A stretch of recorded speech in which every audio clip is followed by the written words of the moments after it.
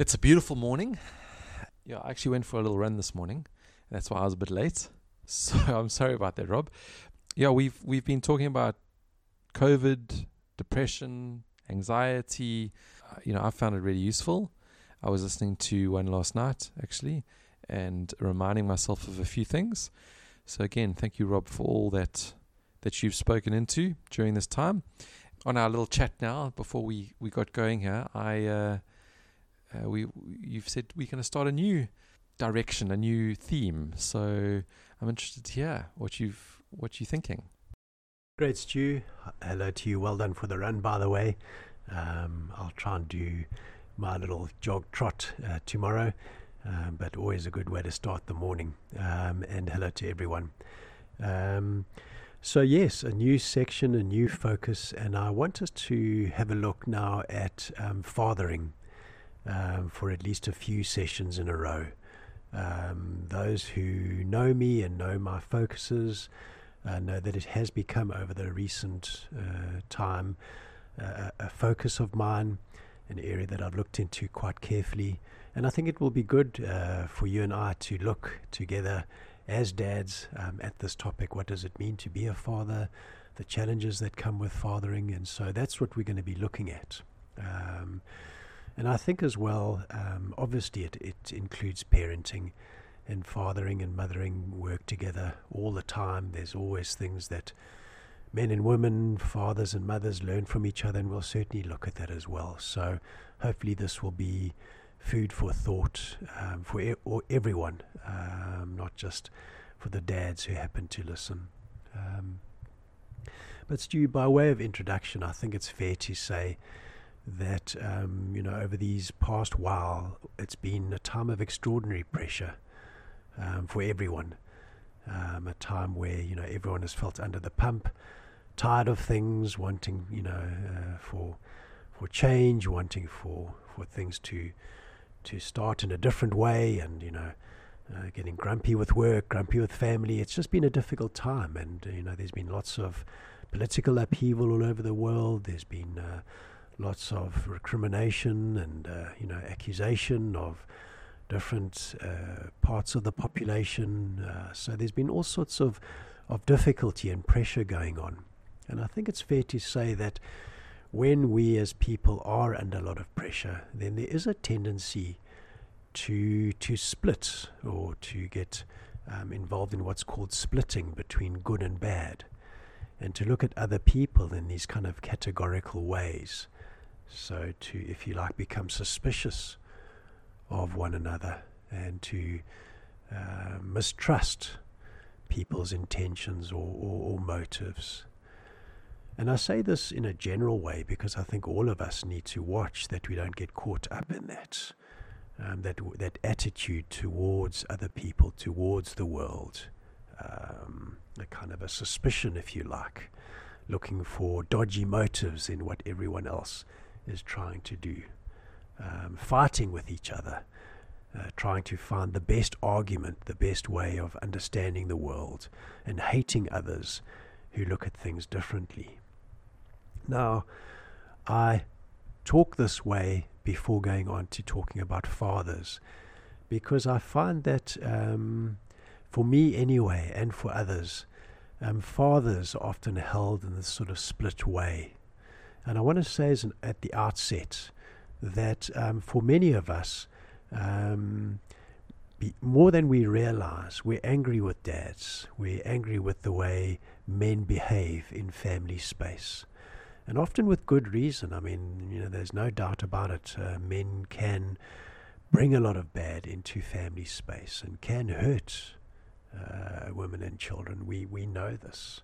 In South Africa, where you and I live, I mean, unfortunately, our track record on fathering is really, really bad. I mean, we've got a very high rate of what's called father absence, so dads who simply aren't around, who check out of the parenting responsibilities. And then also, we have very high rates of gender-based violence and violence against women and children perpetrated by men. So there is unfortunately a lot that people can point to say, patriarchy is bad, men are bad.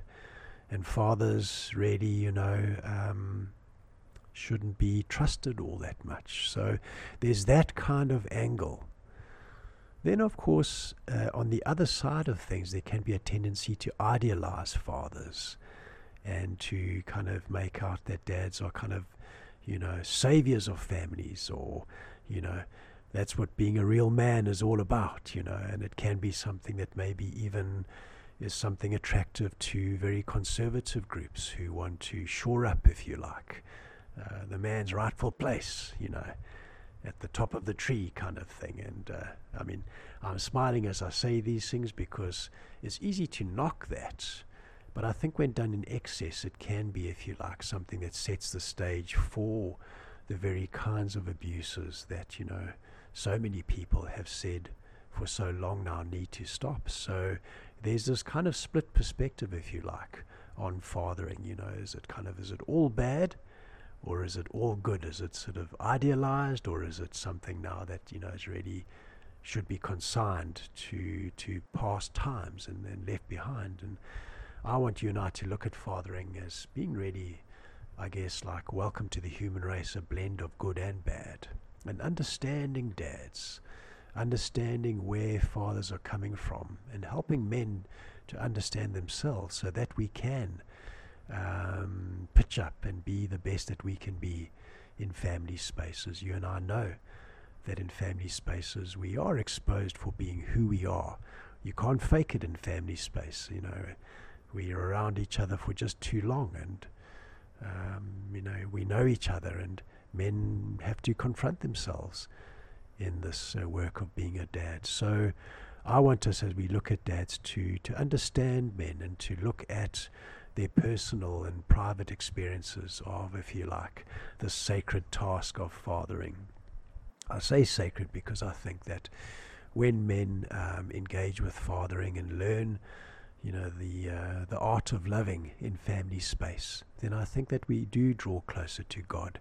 We do become more the men that God has designed us to be. So that's really the idea that I have as we look at fathers.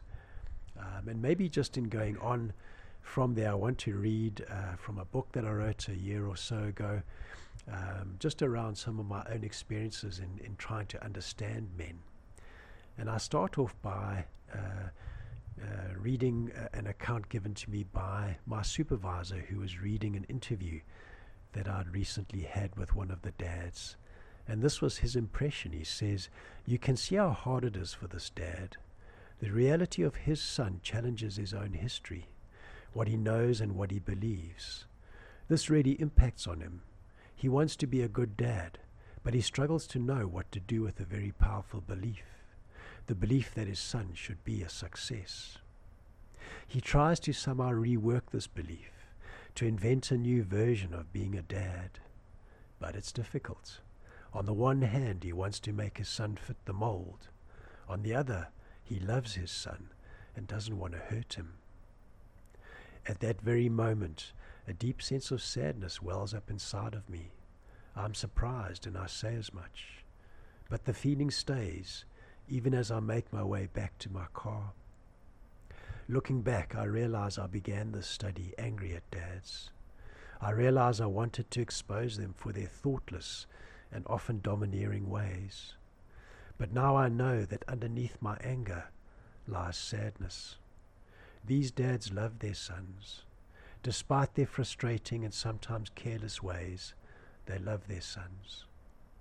And I've come to feel an unexpected tenderness towards them.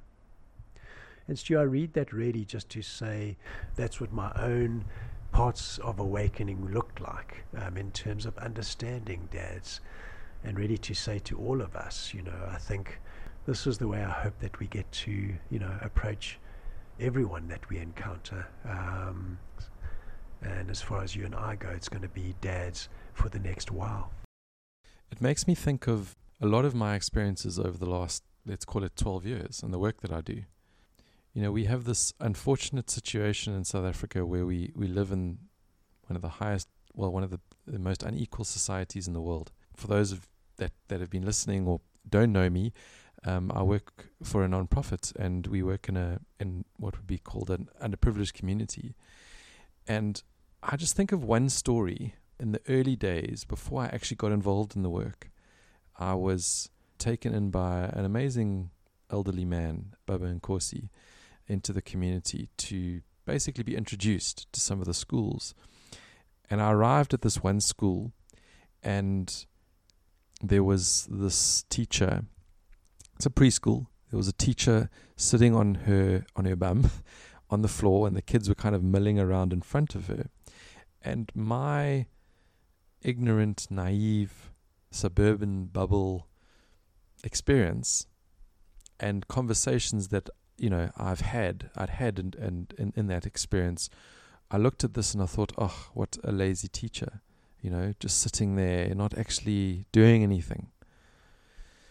And the thing that changed for me was that 2 years later, the same teacher was the best preschool teacher that we were involved with. She was running the best program in the whole of the community. She told my wife, Sam, the one morning, she said, I'm so excited to get up in the morning now because I now know how to teach the children. There's been many stories like that I've experienced where you think something, you assume something of someone, and then you get to know them. And then you hear their story, and you understand them, and then you begin to actually care about them and who they really are. To me, it sounds a little bit of what you were saying here, is that we've very quick as humans, and I include myself in this, to judge and to assume a father or someone is a certain way. And of course, there are things that we you can't just allow to happen and be. I could tell you a number of stories from my experiences in the work where we've had to get involved, social services and others, into situations. But again, you hear the story and you understand why that's going on, why that abuse has gone on. You don't condone it, you don't allow it to continue, but you understand it. And I resonate with that story you've just read, because there's a tenderness inside of me where I feel a great sadness for these dads that I come across, where they've had the structures around them and the way that what they've been born into has meant that so much of who they don't want to be this person, but they are, and they don't know how to step out of it. And I know when we started when we started speaking about doing this, I felt really strongly that it's one of the most important things that is fathering, is helping fathers kind of figure out how to take steps towards where I think most fathers want to go, and that is to be a better father. Yeah, I could say so much about this, and maybe for another time, but probably the other thing that to say on it is that I've noted how the young men that I spend most of my time with now, how they are desperate to be good fathers.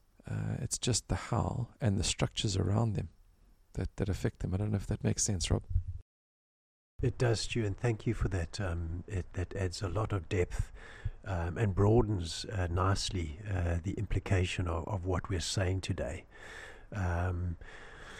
We're saying, I guess, and we're going to be looking at dads, but it applies to all of us, that understanding, if you like, appreciating the story of another, takes us into their humanity, helps us to empathize with where they're at. I think it sets us up to walk the road better with that person. It helps us to, if you like, help them better because we understand. So for me, it's a far better route to go. And if we're looking at helping dads, best we take a chance just to listen to them first and understand the dilemmas and problems and issues that they face, the struggles that they face. So there certainly is that aspect. Well, I mean, it's something that I've become quite passionate about, and that is that, me included, we complain about, the things that are wrong in our world. And then we think that complaining and that maybe anger and frustration is going to solve them. Well, that's certainly the way we act. Maybe we don't think that, but we act that way. But it actually doesn't. And really what does actually begin to solve them is when we actually sort of step into them and really listen and really understand. And yet it seems like, for me anyway, it seems like often I forget that the change comes when we actually move towards the messiness and the ugliness and trying to understand it first. Right, Stu, and I think what we're also saying this morning is that understanding is not the same as condoning. So I spoke at the outset around this the split factor with fathering, that dads can bring so much good and so much blessing and so much strength and encouragement into their children's lives, and so many dads do that. And then on the other hand, so often we can hurt our kids, and dads do hurt their kids, sometimes in appalling ways. And so the understanding doesn't imply condoning the bad. And you were, talking about earlier having to call in at times social services or access resources in the community to deal with problems that can't be overlooked. But nevertheless, what you and I are saying is that there's a humanizing that comes with understanding, at least, the context of the problem, the context of the person's lived experience, their stories, why they say and do the things they do. And we're going to be walking that line in our chats going further on fathering, understanding where dads are at, looking at the dilemmas and tensions that dads so often have to try and contain, and looking at ways for fathers to find a good line out of those dilemmas. So, Rob, can I ask you just one final question? What would you say if you were to just, I know this is not simple, but if you were to just focus on one thing, what would you say a father should focus on? The one thing. Whilst you, as you said, that is a difficult topic. If I was to pick one thing for a dad to focus on, I would say to him, for heaven's sake, don't go it alone. Because I really do think that parenting is not meant to be a solo job. And so many of us dads, when we are battling, when we are struggling, I think because of the shame, because we don't feel good. You were talking about those young men who wish, that they could be good fathers, that they could be present fathers. The longing is there, the yearning is there. But so often what happens is that we as men, when we're battling, is we disconnect from ourselves and from others. And I found with the work I've done with dads, that when dads get together and share their experiences, there's an enormous fruitfulness in that. So the one thing I'd be saying to us as dads is, do your level best not to go it alone. Thanks, Rob. I look forward to what comes next.